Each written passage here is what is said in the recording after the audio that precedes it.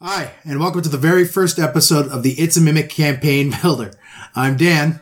And I'm Adam. Over the course of this series, we're going to be sitting down and creating a session-by-session campaign that you can either follow along with week by week or take inspiration from as you see fit. The first 4 episodes will be on basic campaign development before we launch into our specific campaign. We're going to break down a brand new idea for an original campaign, choose an archenemy for the party, decide upon local geography, and build a starting guild to get the players up and running.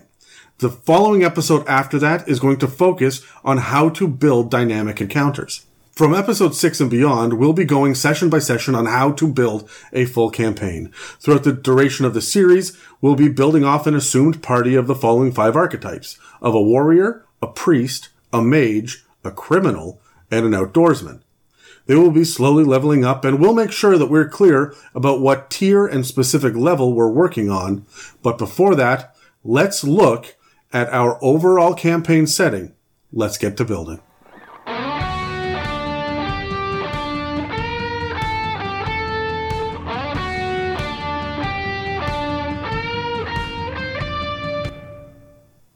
Okay, so today's session, we are talking about setting a campaign. Before we start talking anything specific, we really need to know our direction, our theme, and our tone, and really why those are important. Yeah, we need to be able to have a world built before we can play in it. Right. So that's what we're going to do for the first 4 episodes here. Is we're going to kind of build the world in the direction of the campaign. And let's be honest, normally, as a DM, and we've said this before on the regular podcast, you should have a session 0 where you as the DM show up with 3 or 4 different semi-fleshed out ideas. Yeah, so these first 4 episodes of the Campaign Builder here, are even 5 episodes of the Campaign Builder, are going to be kind of what you are going to do on your own time before you come in to toss this out as a session 0. Yeah, so fortunately, Dan and I have been talking about this repeatedly. We even had a couple of false start recordings on this. So that's an understatement. So if you stay tuned after the credits at the very end, you can hear Dan and I pitching, I don't know, like 20 different ideas back and forth, rapid fire, to see what kind of stuck out and what we went with. Yeah. We each shotgunned a Coke and then went for it. Yeah. So, but the big thing is, why is it important to go down this road in the first place? And it's because if you don't know where you're going and you don't know where you're starting, you're never going to go anywhere. Yeah. And you're not going to be able to present to your players a campaign that will interest them if you just go, I don't know, dragons. Exactly. And leave it at that. Like, you need to have a little bit more of a fleshed out idea going to it, right? Like, there needs to be some meat hanging off those bones. Yeah, and as you're going to see throughout this campaign, I will like to drop a little bit of like little nuggets, little plot threads early to see if it comes to fruition. Dan a lot of the time just goes, "Oh, and what about this?" And that's perfectly legit too. Because even when he's flying by the seat of his pants, he knows the sandbox he's playing in. Yeah. Right? And someone like Dan with years of experience can do that easily. But for new DMs, people that want to try it out, this series is meant to be able to take you from level 1 to 20. Yeah. It's meant to be able to say, hey, look, here are 4 different sessions at this level, and we're going to build our own campaign all the way through it, but we're going to explain why we make the choices we make based on the experiences that we've had. Yeah. So, I guess the big thing is make sure you communicate about your overall tone. Everyone should be on the same page about whether or not it's a comedy routine or a serious one. Things like gothic horror versus sci-fi versus adventure pulp. Yep. Right? These are conversations you guys should have ahead of time. And it should directly influence the plot. We have already decided that we wanted to do something that's a little bit more grounded. It's a little bit more gritty and real. Yeah, it's still going to be high fantasy. Yeah.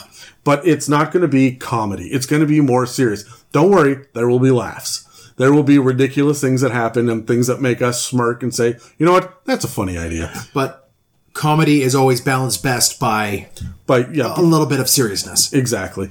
And so that's kind of our tone. The themes that we have are really going to be, I guess, what makes a hero. Yeah. Kind of stepping up and the sense of working together as a team as well. Yeah, I mean, we've also got the idea of guilds and whatnot in there as a general theme as well. And so there's going to be politics in that theme as well, right?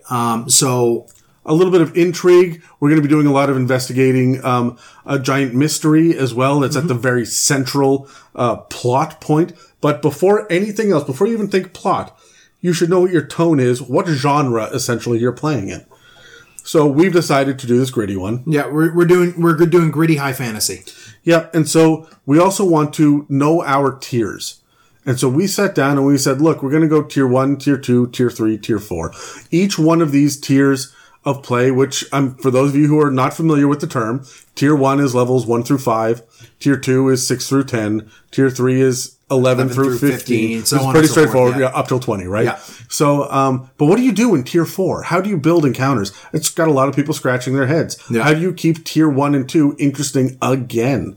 After playing through it time and time and time again with the same group of kobolds people. again? Exactly. So, so it's good to know your tiers, and it's so important to plan ahead so that there's a sense of consistency, because as a dungeon master, the last thing that you want, even if it's true, you never ever want your players to think that you are making this shit up as you go along. Oh, yeah. Or that you are specifically out to get them. Right. Like, you got to plan ahead for both of these, and if you plan ahead, it'll help mitigate both of those things.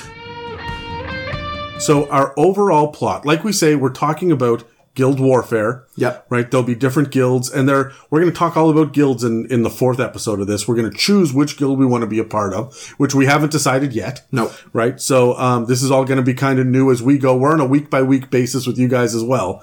So this will be ever evolving and should change shape over time. But our overall plot that rests on top of the our guild will be better than your guild kind of thread that goes through all of this is the D&D gods, the entire pantheon, all of them, from demon lords all the way up to the very top, including great old ones. Yeah. Are gone. They've all gone missing. Yeah. And no one knows why. We wake up one morning and they're just gone.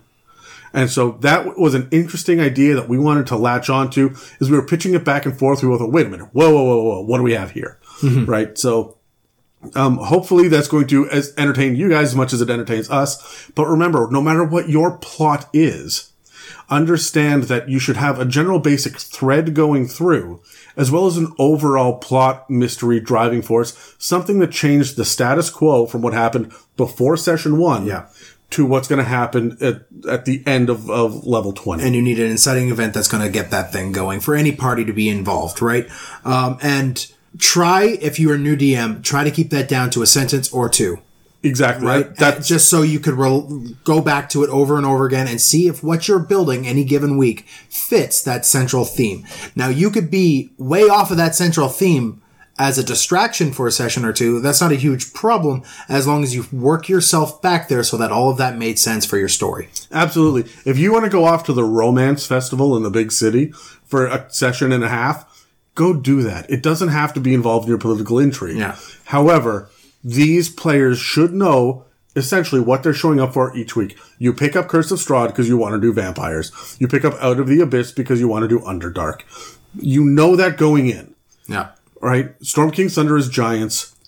Everybody should be able to say, hey, this campaign that we're doing is, and sum it up in probably 8 words or less. Yeah.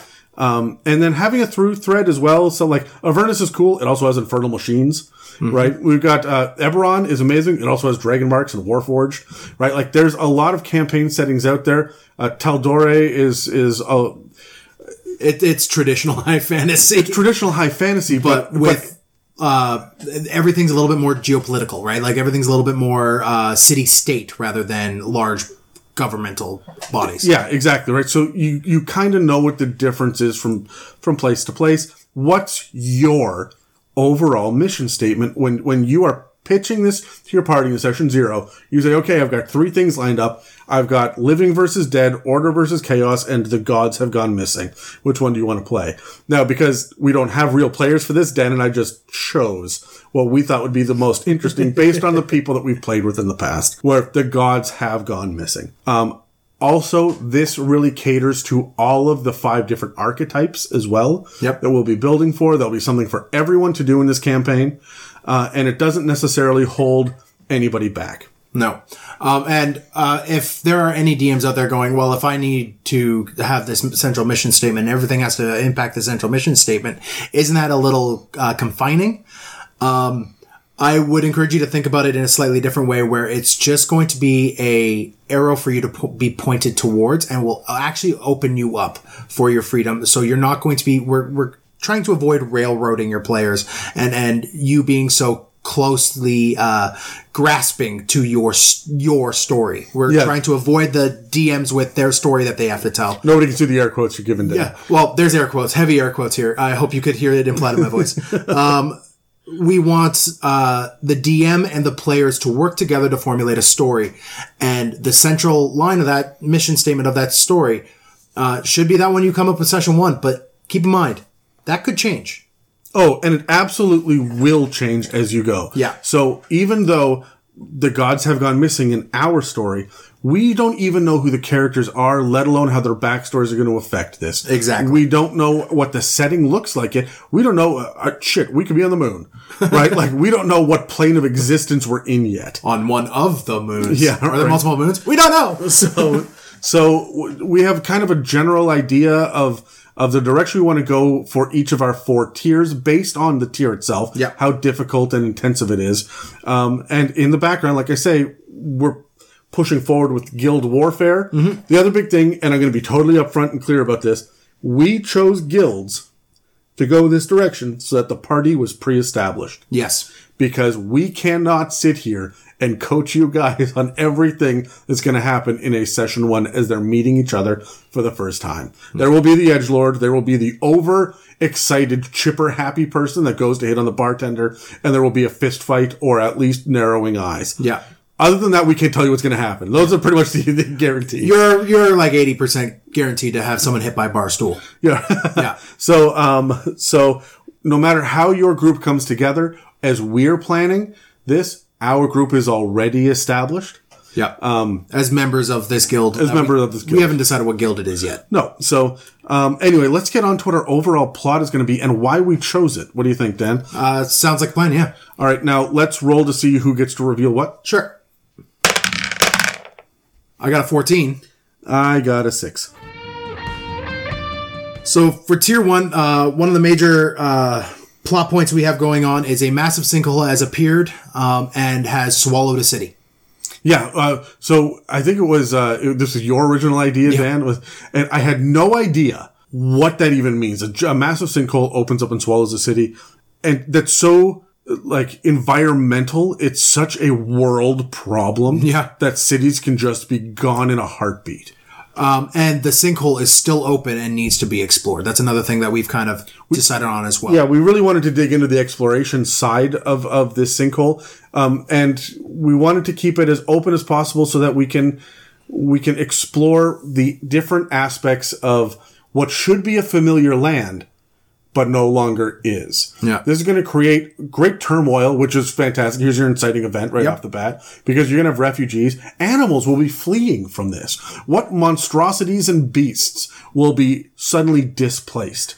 Oh, 100%. And I mean, if you consider, if that sinkhole is big enough, which we did consider, and we have said that sinkhole is plenty big enough to reach to the Underdark, that now that city has fallen into the Underdark, revealing another city underneath it that is an ancient and forgotten city that also needs to be explored as well. Yes, and so while there's the surface pandemonium that's going on in Tier 1, and there's opportunistic power grabs from some of the other guilds. Oh, yes. Right? At the same day that this sinkhole appeared, the gods went missing. Are these two things linked? And this is our inciting event right from session 1 to get everybody on the same page of, oh shit, it's all going down right now. And it's going to spurn the action forward, I guess. Right? Yeah. So there's this ancient city in the Underdark, but it's actually inhabited as well. So how happy are they? That a city fell on them. Yeah, and who do they blame? And who do we blame? And we immediately now have a conflict that can be explored. Yeah, especially when you're bringing in the fact that the guilds are also vying for information, power, resources from this event. And several other organizations are also trying to connect this to the gods going missing. Yeah. So like, what are the religions saying and whatnot as well?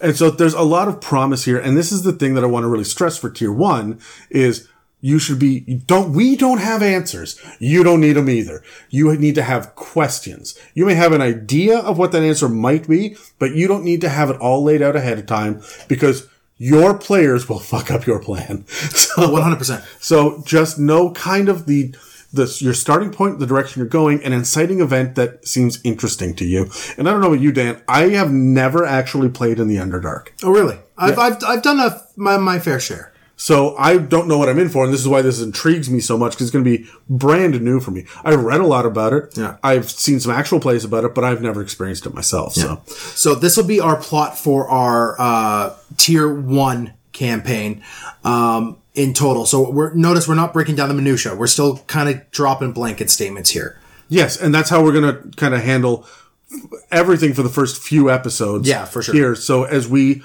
are building this campaign from the ground up.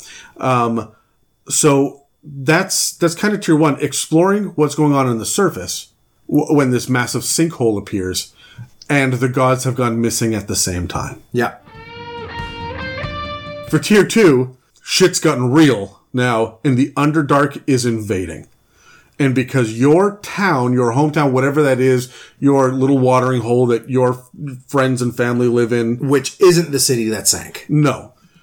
You are the nearest civilization to this, and you are the first and last line of defense. You've spent the first 5 tiers figuring out why the city, or not 5 tiers, 5 levels, figuring out why the city has sunk, figuring out that the gods truly are missing. And spoiler alert, not just these gods, the Underdark gods have gone missing as well. And so, you are seeing this uprising coming out of the ground.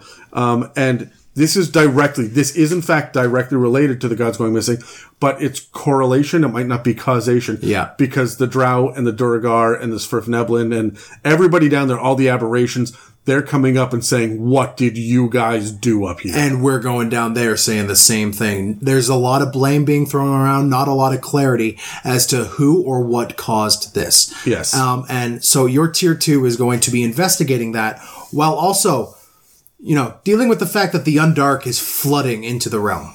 Yeah. The Underdark is coming out in hordes. And you guys have to be on the defensive. And I'm not sure you win tier 2. I'm not entirely sure. I don't think you necessarily lose it, but there's no decisive victory. The Underdark has been pushed back. The world has now changed. Yes. Like we said earlier with the comedy thing, where comedy needs, the seriousness to kind of balance it out. Victory needs tragedy to balance it out. So this needs to be your Empire moment, where like Empire Strikes Back moment, where it ends kind of on a bit of a downer note, so that as you're continuing forth into tier 3, tier 4, your victory is just that much better. And let me be clear as well. We are not setting up the party for failure here. No. We are stacking the cards against them. The whole deck has been stacked against them. But if the dice roll in their favor, if they are particularly inspired, if they have been building an army of NPCs since level 2, they may pull this off and push everyone back into the Underdark. There may be a way for your players to win. Always, always, always give multiple options for success or failure. Yes. But while we leave it pretty open-ended most of the time, the end of tier 2 should be a downer note. The problem, the conflict, the strife is massive right now. It's in your face. And your job as a DM is to not make it so depressive that it weighs your party down, but they need to feel it. And that level is going to change depending on how successful they are during the incursions of the Underdark forces. Yes. So the tier 1 is this massive sinkhole, and tier 2 is the Underdark pouring forward, right? Yeah. And we're still looking for answers. Where are the gods? We have an idea about what's caused the sinkhole by this point, because something will have had to have come up. We need to resolve tier 1. Yeah. And the appearance of the sinkhole needs to be resolved. And now we're now dealing with the the outcome, the fallout, the consequence of it being there. Yeah. And we will resolve this one way or the other by the end of Tier 2. In Tier 3, we start to push back against the Underdark and their invading forces. We see that, people have gone missing throughout the realm, and we figure that the Underdark, which we've covered in the main podcast, slavery is kind of a thing. Oh, so, it's a big thing, right? So the Underdark took them. And we haven't discussed this, but I think that maybe the big loss might be that we lose all of our friendly NPCs. Or a sizable chunk of them. And so it's time to go rescue them, whatever it is. So, Tier 3 is mainly going to be invading the Underdark. This is when your party starts to get more aggressive. Now, keep in mind, at this point, you're level 10, 11, 12, 13, 14, 15. So you are going to be fairly powerful in terms of characters at this point. So as a DM, your encounters and your story that you're trying to tell is your party finally starting to flex those muscles that they've been working on for the previous 2 tiers. Yep, and you were able to give them bigger, badder, nastier things, and they should have learned how to strategize by now. So you could start going into things like guerrilla warfare in the Underdark. You could start going into more tactical armies. Maybe these guilds, maybe they've done something with the guilds to have a bit more of a force behind them in numbers. Or they've banded together, or whatever it is. Yeah. You guys, the party could be generals of their own army at this point, but the point is that we've gone from a loss to a rebolstering of faith and hope and an anger and a drive and a determination moving forward to accomplish. Here is now it should be clear. Here is the mission statement. We're going to get our friends back, and that includes getting the gods back too. Yeah. At this point, you should have a fairly clear idea of what happened with the gods. It's still not going to be a complete picture. That's not yet. But it'll be you'll have enough clues where you could start working on some of these leads. Right. So where we've introduced the idea of the status quo changing and the setting being established, and the setting it's going through this big upheaval in Tier 1, and Tier 2 is everything's dark. Like we did everything we could, but we couldn't win. Mm-hmm. Tier 3 is this call now to action of here we come. This is it. We are the good guys. We have enough information. We've gotten the right weapons and the right spells, and we have our bags of holding are full. Here we come. We are the big damn heroes. Exactly. And at the end of Tier 3, you are able to strut around as a party. Your party's able to strut around as the heroes. They have won whatever their goal is for this Tier 3 level. Right. And so what they're getting at this point is reward and accolades, and they're flying their banners high. And this is the point where they stop being folk heroes and become local legends. Mm-hmm. And so they're going to step up and be the heroes that they've wanted to be since Tier 1. They all have their shiny mounts. They all have their shiny armor. Yeah. They're all casting their shiny spells. Everything's shiny. We're all shiny here. Everything's shiny. Yeah. So at the end of Tier 3, the Underdark problem will have been solved. Now you're chasing the gods problem.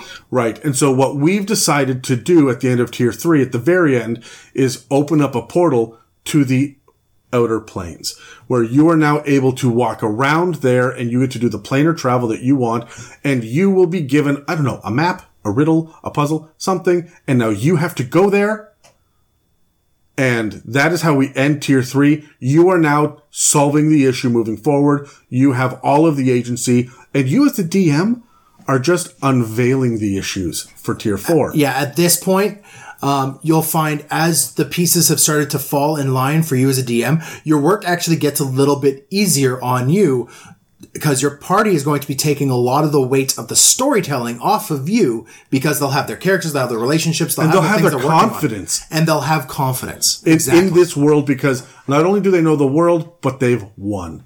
Right? And so this is not a sequel.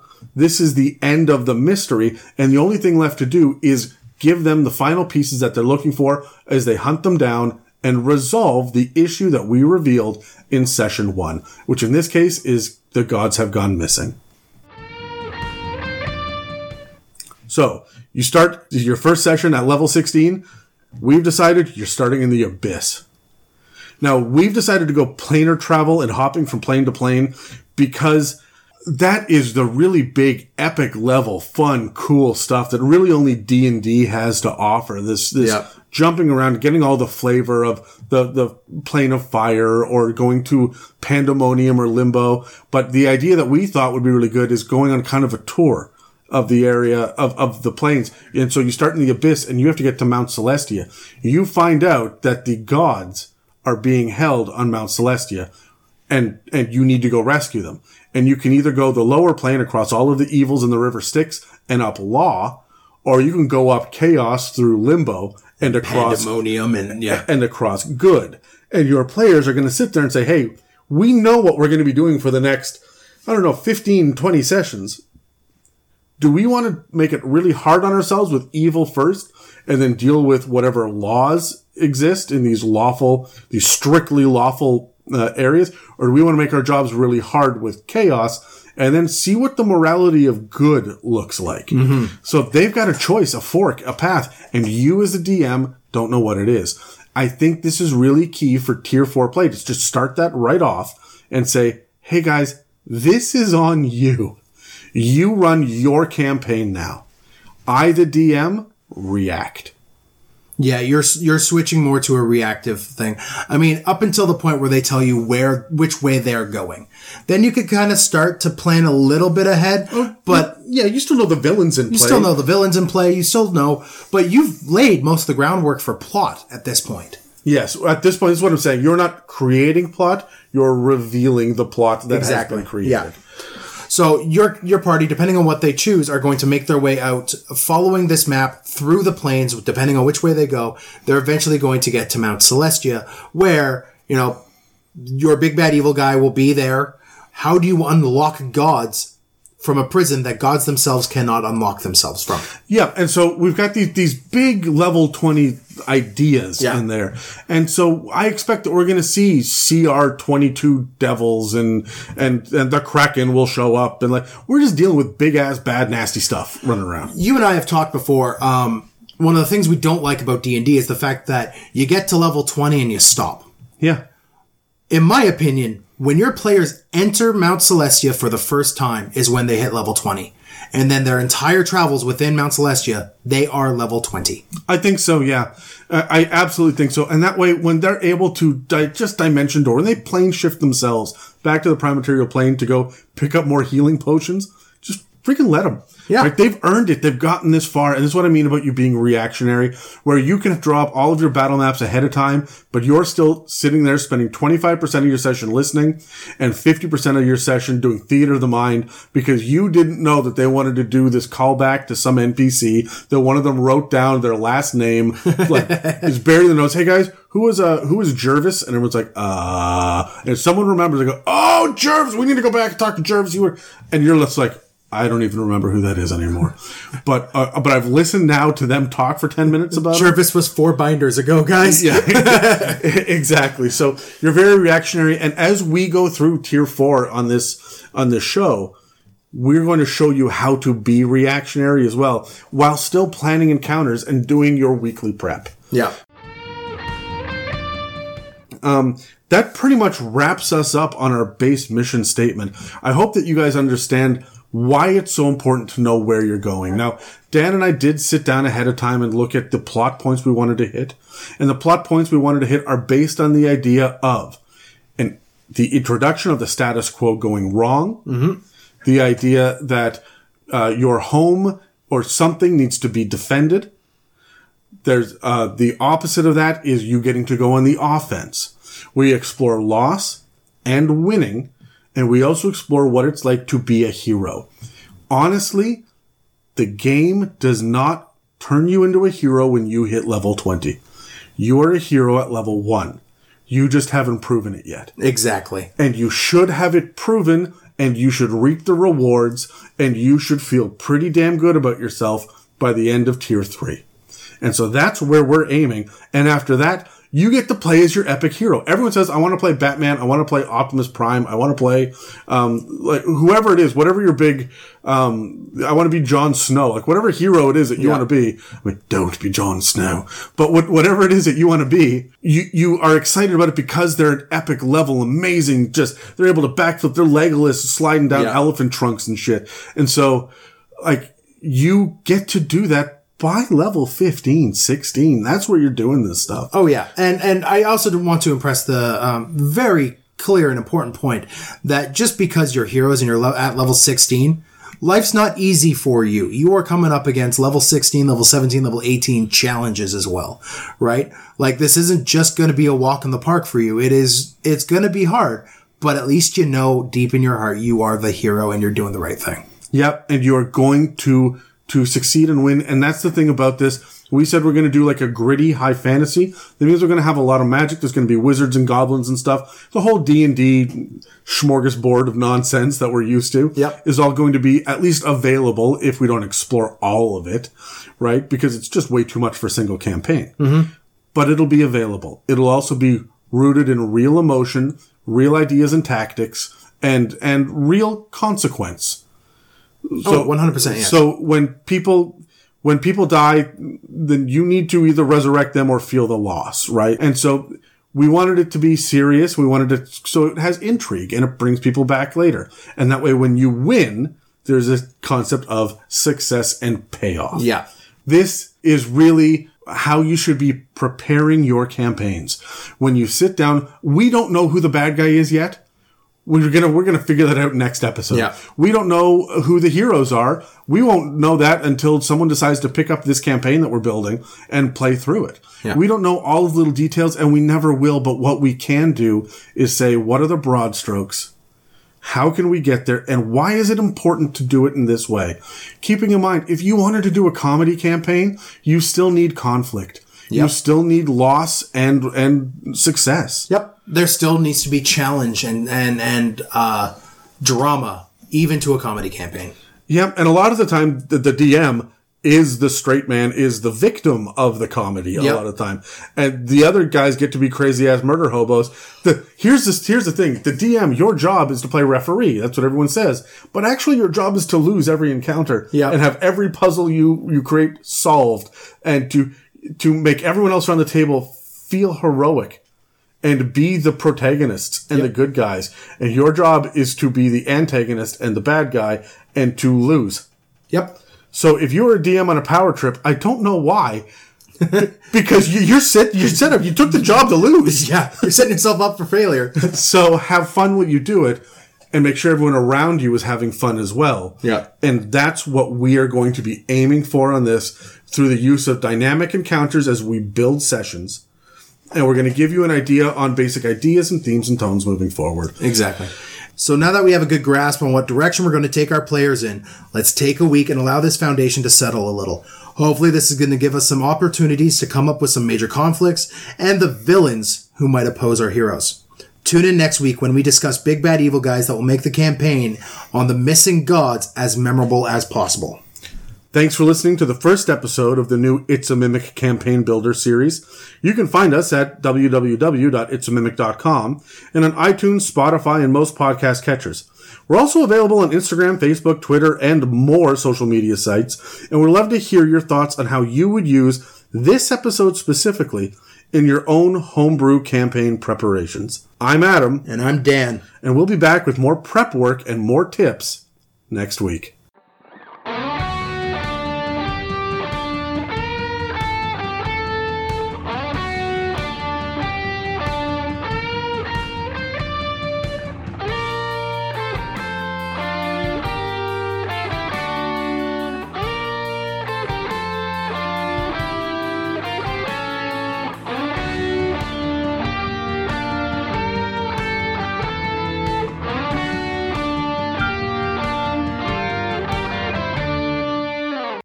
I brought 20 ideas. You just gave me a 20 first. Okay. So let's roll initiative, see who goes first, and we'll go back. I'm only going to have about two sentences for each one of these. Oh yeah, ideas. Yeah. No, it'll be rapid fire here. Okay, cool. Let's do it. Got a 5. I got an 8, so I guess I'm going first. Yep. My first idea is I love undead, and I never get to play with giants outside of Storm King's Thunder. So, undead giants. There's a necromancer or something. I haven't gotten this far yet. Giants are undead, and they're walking the earth. And the different giants all have different zombie stats. The same way that you would use it out of the zombie stats from the DMG. And so they're still pretty badass and terrifying. And some of them are still going to have their magic powers and stuff. Yeah. Which is going to be rad. Anyway, that's my idea. Undead giants. My idea was all of the halflings are missing. Okay. And the party has to figure it out. So I went big and you went little. Oh, yeah. All right. Okay. So my next one is the Far Realms are suddenly opening up portals into the prime material plane, and the aberrations, everything from beholders to mind flayers, they are flooding in and nobody knows why. We have essentially an alien invasion. Okay. The aliens are coming in. I have one where you are the aliens going out. I want to have a spaghetti western, but in the Feywild. Good Lord. Okay. All right. All right. My next one. Try this out. Okay. You wake up one day. All the clerics are pissed off because every god is missing. Oh, geez. That's it. That's all I got so far. I don't have an answer to where they went. Just every god is missing. What do you do? I love it. I've got one where some guy or some other means comes back and gives you undeniable, irrefutable proof of when and what time the doomsday is. And it's a month away and your party has to stop it. Oh, ooh, ticking clock. I like it. All right, hold on. Instead of ticking clock that's coming on the horizon, literally on the horizon is the entire country is under siege by orcs or goblinoids or gnolls. And so you have, because there are so many different kinds of each of those, you have a real solid campaign through these mobs and these armies. Oh, I love it. You mentioned earlier how the one pantheon is just gone. Well, how about this? The one pantheon's gone because an invading pantheon has come in, and now there is a war of pantheons, and your party is stuck in the middle. Oh, good Lord. That is too many gods for me to take to understand. Okay, I'm going to go, instead of looking up, I'm going to look down. The whole thing is about freeing the Underdark slaves. You go into the Underdark. All of them. You abolish slavery in the Underdark and set yourselves up by level 20 as the new masters of the Underground. So it's an above ground railroad this time. No. You are... Okay, whoa. Not okay. Okay, sorry. What you're doing is you're going to dethrone the Mind Flayers as the kings of the Underdark. Oh, I love it. That's a great one. I have one here. We're on the Underdark page. Let's do the Underdark page. A massive sinkhole is opened over a massive Underdark metropolis, exposing it to the sun for the first time. I like it. Yeah. I like it. I had another Underdark thing here, if I can find it in my list. Oh no, wait, I deleted it because it was garbage. Okay, so planar travel.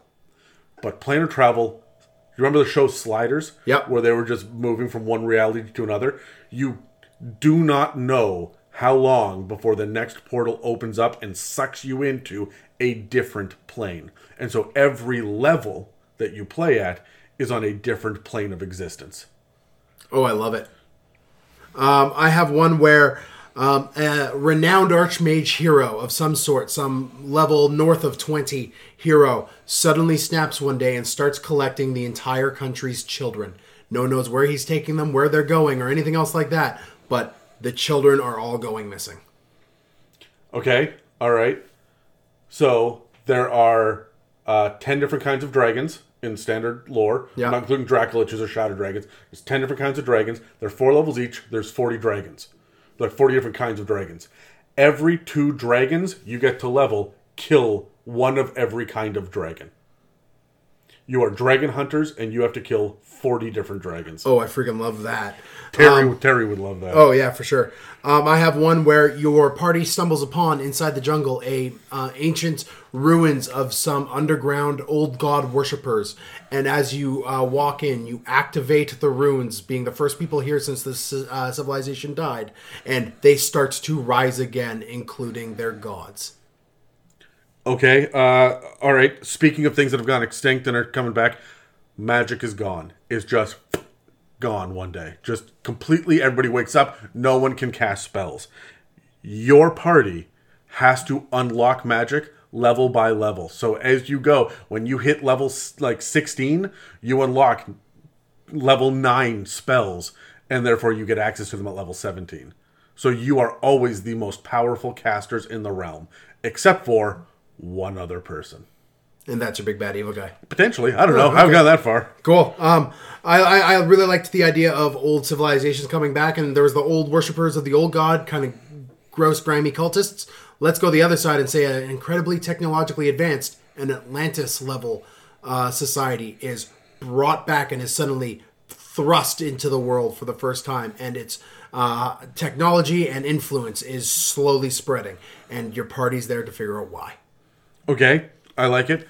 You'd have a lot of like weird nth metal kind of stuff to do. Yeah. Cool, I'm into it. What about just simply a world tour of all of the playable races? No matter what your overarching theme is, you know that every playable race in any one of the books will be met in their own civilization on their own home turf at some point during your 20-level campaign. So you get to go to the Tabaxi village and the lizard folk encampments and the bullywugs and any sort of I don't think you can play bullywugs, but any sort of intelligent race or playable race. Grung. You play Grung. Yeah, there you go. So you can go around and you can actually go from race to race. I think this would be really good for new players to kind of get a feeling of everything. So cool. I got one here that I kind of laughed and chuckled at. It's going to be an evil campaign, but it's a redemptive evil campaign where your goal is the party eventually becomes good. But all of the undead start regaining their memories and start being able to feel and express pain. Oh, that's horrifying. But not as horrifying as the blood war coming to the prime material plane. Wow. Yeah, no, you're right. Not as horrifying as that. I don't know what this means. I just kind of wrote it down. I'll let everybody else figure it out. But 10 things I hate about Cthulhu. 10 things I hate about Cthulhu. One for each tentacle, I'm assuming. All right, what about just simply a desert-based Western, and you just have to protect the town? And it's just that simple. You guys are the protectors of a town, and you got to worry about trade routes coming through, and you're essentially hired on as the sheriff and the deputies. Okay. Traditional high fantasy campaign. Everything is straight out of the book Dungeons and Dragons, except your party are chasing that group of heroes and cleaning up after them as they go. Cleaning up of all of the refuse and... like the destruction that they've left behind and whatnot? Yeah. You're cleaning up and you're tying up the loose ends that this band of, plucky... ignorant heroes ahead of you is leaving behind them. Okay, speaking of high fantasy, super urban. Think high fantasy in New York, film noir. I like it. How about a steampunk jungle crawl with like trains and whatnot going through the jungle, old track lines that you have to do and build. Old technologies that you are trying to... it's very tinker heavy kind of campaign. Everyone being rock gnomes. Of course you would say that. That one's for Terry. Underwater artifacts. The entire thing is an underwater campaign, and you have got to go get the artifacts that have been lost from ancient civilizations, and they're all underwater. And you get to truly experience like underground caverns and caves, but also the underwater aspect of D&D. I would pull heavily out of Ghost of Saltmarsh for this one. Cool. I recently watched the Fury Road for the 13th time, and I was considering, what if it was Rohan from Lord of the Rings meets Mad Max? I didn't even know what to make of that. You have a race. Like a racing type campaign where you are breeding horses and raising horses with carriages, and you are equipping these carriages with the wildest nonsense you could ever imagine and having these massive races, and this is your campaign. And the bad guys show up with the infernal vehicles from Descent into Avernus. Exactly. Okay. Really simple. You are heroes in a guild, and you are just trying to spread the word of your guild. You were just supposed to be... The whole campaign is just build reputation and renown. And there's like several other guilds that are competing against you. Exactly. Oh, yeah. I love this idea. I got another one here. It's more of an urban campaign, but one where there is a secret society that's specifically out for your party, and you have to uncover them slowly, piece by piece. This is the Illuminati Dungeons and Dragons edition. All right, hold on. A god has died, and the 5 members of your party are the 5 chosen candidates to replace the god at level 20. But they have to work together or they'll never get there because the other gods are hunting them. Ooh, I like that. Yeah, neat, hey? There's so much I could do with that one. I would like a Mind Flayer plague that slowly streaks out among the surface level races. But this isn't the kind that changes people into Mind Flayers. This is a plague that started with Mind Flayers and just causes psychic cacophonies that rage throughout the entire area, and people are slowly dying by their heads exploding with this psychic attack. This is a very psionic heavy campaign. Okay, all right. What about Invasion of the Body Snatchers? I don't know if I'm talking Intellect Devourers. I don't know if I'm talking the Slod. I don't know if I'm talking Rakshasas that are invading and replacing people, or doppelgangers have teamed up with semi-intelligent mimics to replace entire civilizations. I'm not sure where I'm going with this one, but Invasion of the Body Snatchers, and you don't unveil this until halfway through Tier 2, and now who do you trust? And if you're really gutsy, one of the players gets replaced, and the player knows it. Ooh, I like it. And then they wait for the opportunity to replace someone else. And now 2 of them, and then 3 of them. And your last session is that one level 20 wizard or whatever that turns around, and the other 4 party members are doppelgangers or Rakshasas or whatever it is. And then all the friends are dead, and these guys are like, hey, you know what? You are the last mortal alive on this plane. Woof. What do you do? What do you do? Drop a fireball down at your feet. I was thinking a political intrigue level campaign, but dwarf clans. A massive dwarf stronghold underneath a huge mountain. You are playing political intrigue amongst all the dwarves, and you have to go down. The dwarves got too greedy and delved too deep and have uncovered evils that have been hidden for millennia underground. And all of this is feeding a political war in the actual dwarven city itself. Okay. I like that. What about, I'm going to totally change gears on you for a second here. You have the holiest artifact from Mystra, the original goddess of magic. You have the artifact that can bring her back to life, and you need to get it to the other side of the continent. And everybody knows you have it. Sorry, the lore nerd in me just went tweak. I truly love it. Okay, more political intrigue almost. You have 10 towns surrounding a massive lake. This is a pirate-themed campaign, but in the center of this lake, there is an island that no one has access to. They're just constantly repelled. I don't know why, but no one has access to it. And it is said that the owner of the area is the one who could retrieve the item from the island in the middle. Okay. So it's massively, like, bigger than Lake Superior kind of deal. There is there's the party of adventurers, your 5 people. The 5 that you have, there are counterparts to them that are all 3 levels higher than they are. And they are ushering in the end of the world. Oh. And you got to chase them down, but they are significantly more powerful than you.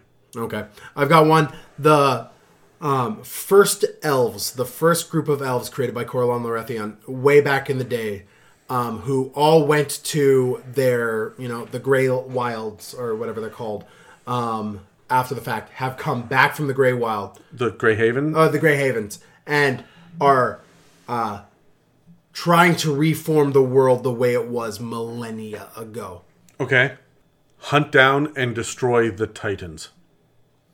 I like it. From Krakens to, I would even include... Kraken, Leviathan. Yeah, I would include the big elementals and the dragons, the ancient dragons as a part of this. But you got your Empyrean, right, and your Kraken, the Tarask, right? Like this is Godzilla. This is Godzilla meets like the Colossus. Yeah. Yeah, I love it. So we mentioned mobs, we've mentioned all these other things. Your party has befriended a tribe of goblins who want to be included in modern society, and you are their spokespeople, and you are trying to get the townsfolk to agree to get them in. And this entire thing is building up this goblin tribe to be good.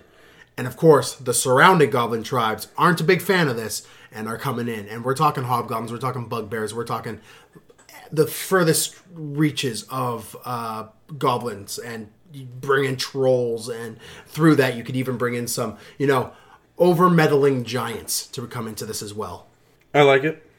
Your party is a goblin, a kobold, an orc, a lizard folk, and a minotaur, and they're the 5 horsemen of the apocalypse.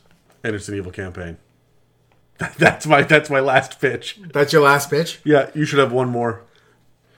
All right, my final one is, Out of the Abyss isn't really all that much about the Abyss. Let's do one about the Abyss. You got Orcus, you got Demon Princes, you've got Ianagu! You got Ianagu, and you are actively fighting against them, preventing them from coming into this realm from the Abyss. You are on the Abyss side, surviving, trying to close down their gates from the Abyss side. Oh, that's so deadly. I like it. Yeah. So that was a few options, eh?